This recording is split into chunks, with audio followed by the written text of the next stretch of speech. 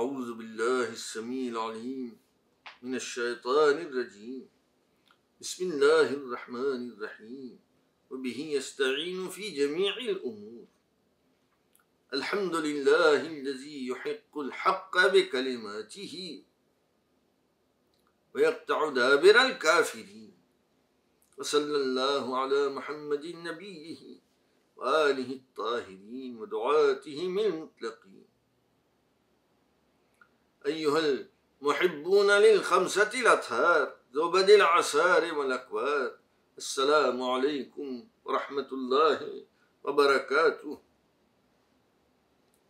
جعلكم الله ممن يحب محمدا وعليا وفاطمة والحسن والحسين الخمسة الأطهار، ويحب ورثتهم الأئمة الأبرار الذين يقومون في نسلهم بالنص، فإن كلمة الإمامة باقية فيهم إلى يوم القيامة.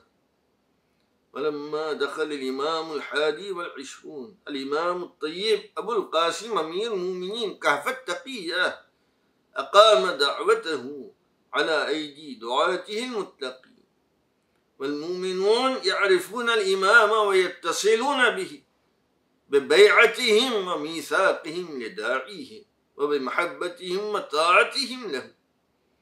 فلما يأتيهم الموت ها هنا عين الحياة، تبدأ لهم حينئذ الحياة الأبدية. وأما من لا يعرفون الإيمان ولا يجيبون دعوة الحق فموتهم موت الجاهلية، كما قال النبي صلى الله عليه وآله وسلم: من مات ولم يعرف إمام زمانه حيا مات ميتة جاهلية. فاحمدوا الله واشكروه على أن جعلكم من المجيبين لدعوة الحق التي بدخولكم إياها تدخلون الجنة إن شاء الله. شيعة علي هم الفائزون. ذكرت في المجلس السابق كيف اغتصب الظالمون حق أمير المؤمنين والحالات التي وقعت حين ذاك. سأبين لكم باقي البيان في هذا الموضوع حسب الإمكان في المجلس اليوم بعون الله تعالى ومادة وليه في أرضه، سلام الله عليه وإفادته. يقول الله تعالى في القرآن المجيد: إن الله يأمركم أن تودوا الأمانات إلى أهلها. قال الإمام محمد الباقر صلوات الله عليه: إيانا عنا بهذا، أي أن الآية تخاطب الأئمة، والأمانة أمانة النص، أدوها إلى أهلها.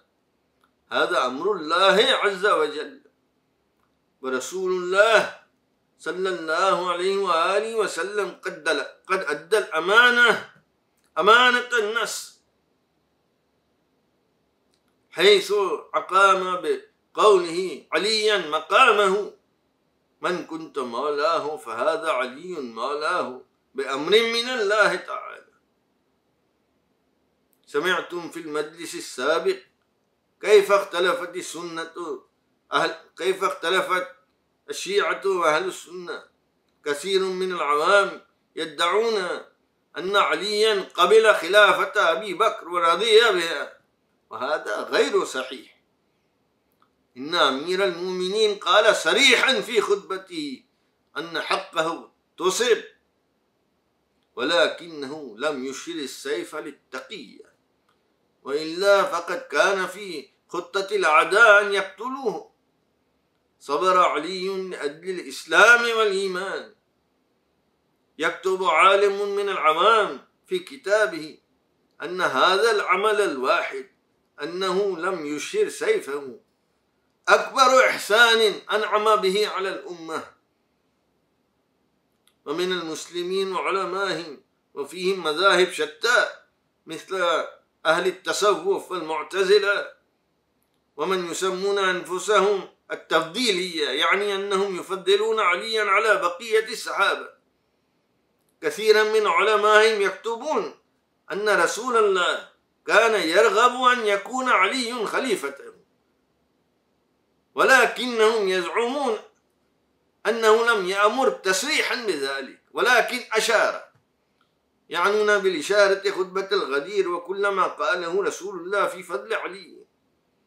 فنسألهم نحن: إذا كان الأمر كذلك ألم يكن واجبا عليهم وعلى كل مسلم امتثال رضا رسول الله وامتثال إشارته؟ وهل لا يقفون الآن عن اتباع من خالف رضا رسول الله؟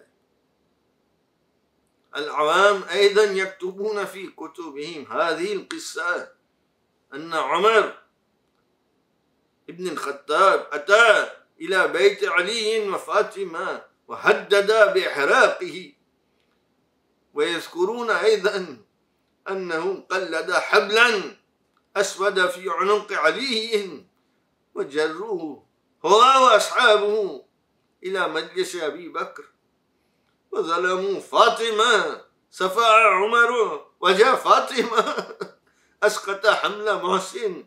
أليست هذه عداوة؟ هذه فاطمة التي قال لها رسول الله: فدتك نفسي، وقال: من أبغضها فقد أبغضني. لما اعتدى عمر على بنت رسول الله اعتدى على من؟ ومتى نهض بهذا الظلم؟ نهض به لما قامت فاطمة بالحجة البليغة في استنكار عمله المنكر بعلي. فاطمة حجة علي شأنها فوق ألف حجة. ليلة القدر خير من 1000 شهر. ليلة القدر مقام فاطمة. قالت في الاحتجاج: من ذا تجرونه هكذا؟ هذا علي الذي قال فيه رسول الله: لحمك لحمي ودمك دمي. إنه مقام علي أمام أبي بكر وقالوا: بايع وإلا قتلناك. فحين ذاك نظر علي، وعلي هو الذي أظهر رسول الله منزلته، حيث قال: علي مني بمنزلة هارون من موسى، وهارون خليفة موسى ووصيه معروف. نظر علي إلى قبر رسول الله وامتثل بقول هارون في القرآن وقال: يا ابن أمة إن القوم استضعفوني وكادوا يقتلونني. في رواية أنه بسط يده اليسرى، وفي رواية أخرى أنه قبض يده قبضة وأمر أبو بكر يده عليها. عمل أمير المؤمنين لأجل التقية ما عمل. اغتصب الأعداء الخلافة الظاهرة لأجل الدنيا، ولكن ما زال علي وصي رسول الله وخليفته قائما مقامه مستويا بعد رسول الله على عرش الدعوة، دعوة الحق الذي أشار إليه القرآن في هذه الآية: وكان عرشه على الماء. الماء تاويله ومعناه العلم. عرش الله قوامه على الماء، يعني أن عرش الدعوة قوامه على العلم.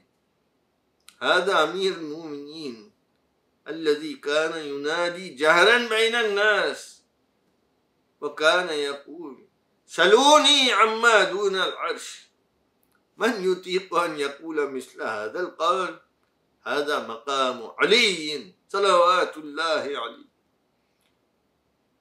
كان أعداؤه خالين من العلم، ولهذا حذروا الناس عن السؤال البتة، قائلين: من سأل عن اللميات فقد كفر. وافتروا بأحاديث كاذبة نسبوها افتراء إلى رسول الله، منها أنهم يدعون منها أنهم يدعون أن رسول الله بشر 10 رجال بالجنة ويدخلون في قائمتها عليا ومعاوية. كيف يصح هذا؟ لم يقل رسول الله هذا القول، إن معاوية عاد عليا وقاتله في صفين، هذا خبر معروف، كان ينوي قتله. وذكرت فيما قبل أن رسول الله دعا في غدير خم لعلي: اللهم عاد من عاداه. عاد معاوية عليا، بل عاد رسول الله وعاد الله. سمعتم ذكر حرب الجمل، جاءت عائشة على ظهر جمل تحارب عليا وفي صفين معاوية، وبعد ذلك خرج الخوارج وسقطوا إلى أن بدأوا في سب علي ولعنه. أتت الخلافة الظاهرة إلى علي، ولكن انظروا ما تفعل العداوة بأهلها، فإنهم لم يكونوا مستعدين لقبول امرته بحال من الأحوال. حرب بعد حرب، هكذا دور الستر وغلبة الشيطان فيه على الناس. وبقي ذكر فرقة أخرى وهي فرقة الغلاة. واقتسمت الغلاة قسمين: جماعة يزعمون أن جبرائيل أخطأ في تبليغ الرسالة،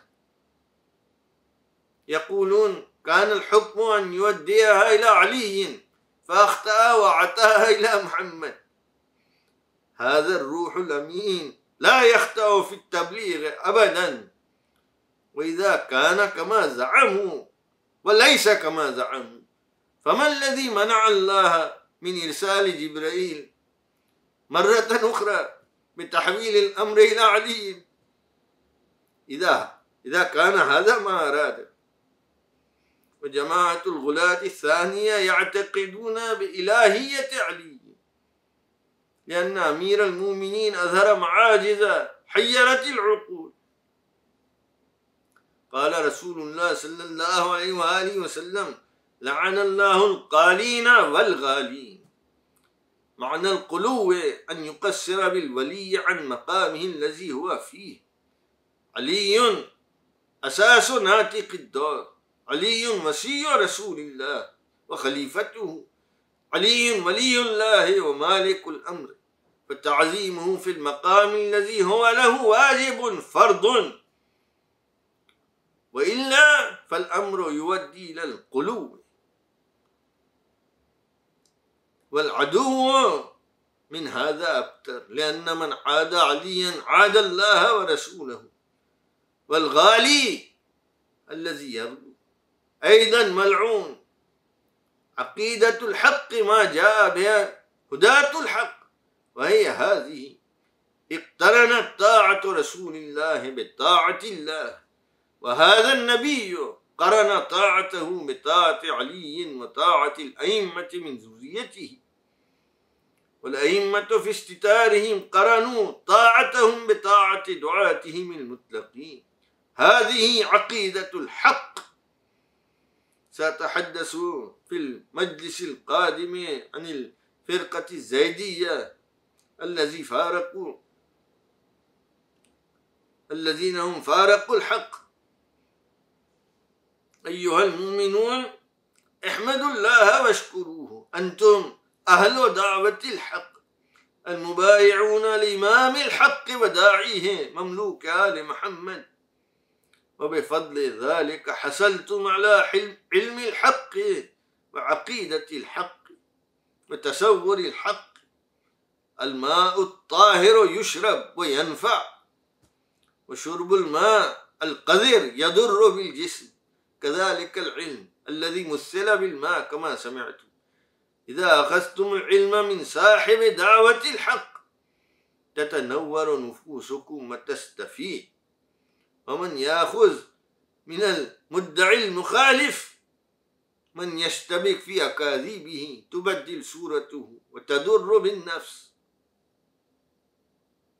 أيها المؤمنون، انتهت العشرة الأولة من شهر رمضان التي هي أيام الرحمة، واغتنمنا ببركاته، وتبدأ الآن العشرة الثانية التي هي أيام المغفرة، فاعبدوا الله فيها أكثر من الأولى واستغفروا الله.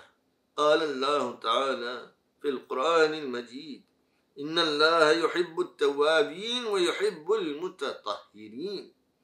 وامتثلوا بإرشاد رسول الله صلى الله عليه وآله وسلم الذي قال: أكثروا من هذا التسبيح، لا إله إلا الله، استغفر الله. هاتان خصلتان ترضيان الله، ثم خصلتان لا بد لكم منها: اللهم إني أسألك الجنة وأعوذ بك من النار. من يرضي الله ينعم عليه تعالى بالجنة ويقيه من النار. أسعف الله بحرمة محمد وآل محمد ودعاتهم آمالنا، وجل أحزاننا، ووسع أرزاقنا، وأدى ديوننا، وشفى مرضانا، ورحم موتانا، وجعل بالخير خواتمنا. والحمد لله رب العالمين، والصلاة والسلام على رسوله سيدنا محمد وآله الطاهرين، وسلم تسليما متصلا إلى يوم الدين. يا صباح الخميس أهلا وسهلا، زادك الواحد المهيمن فضلا.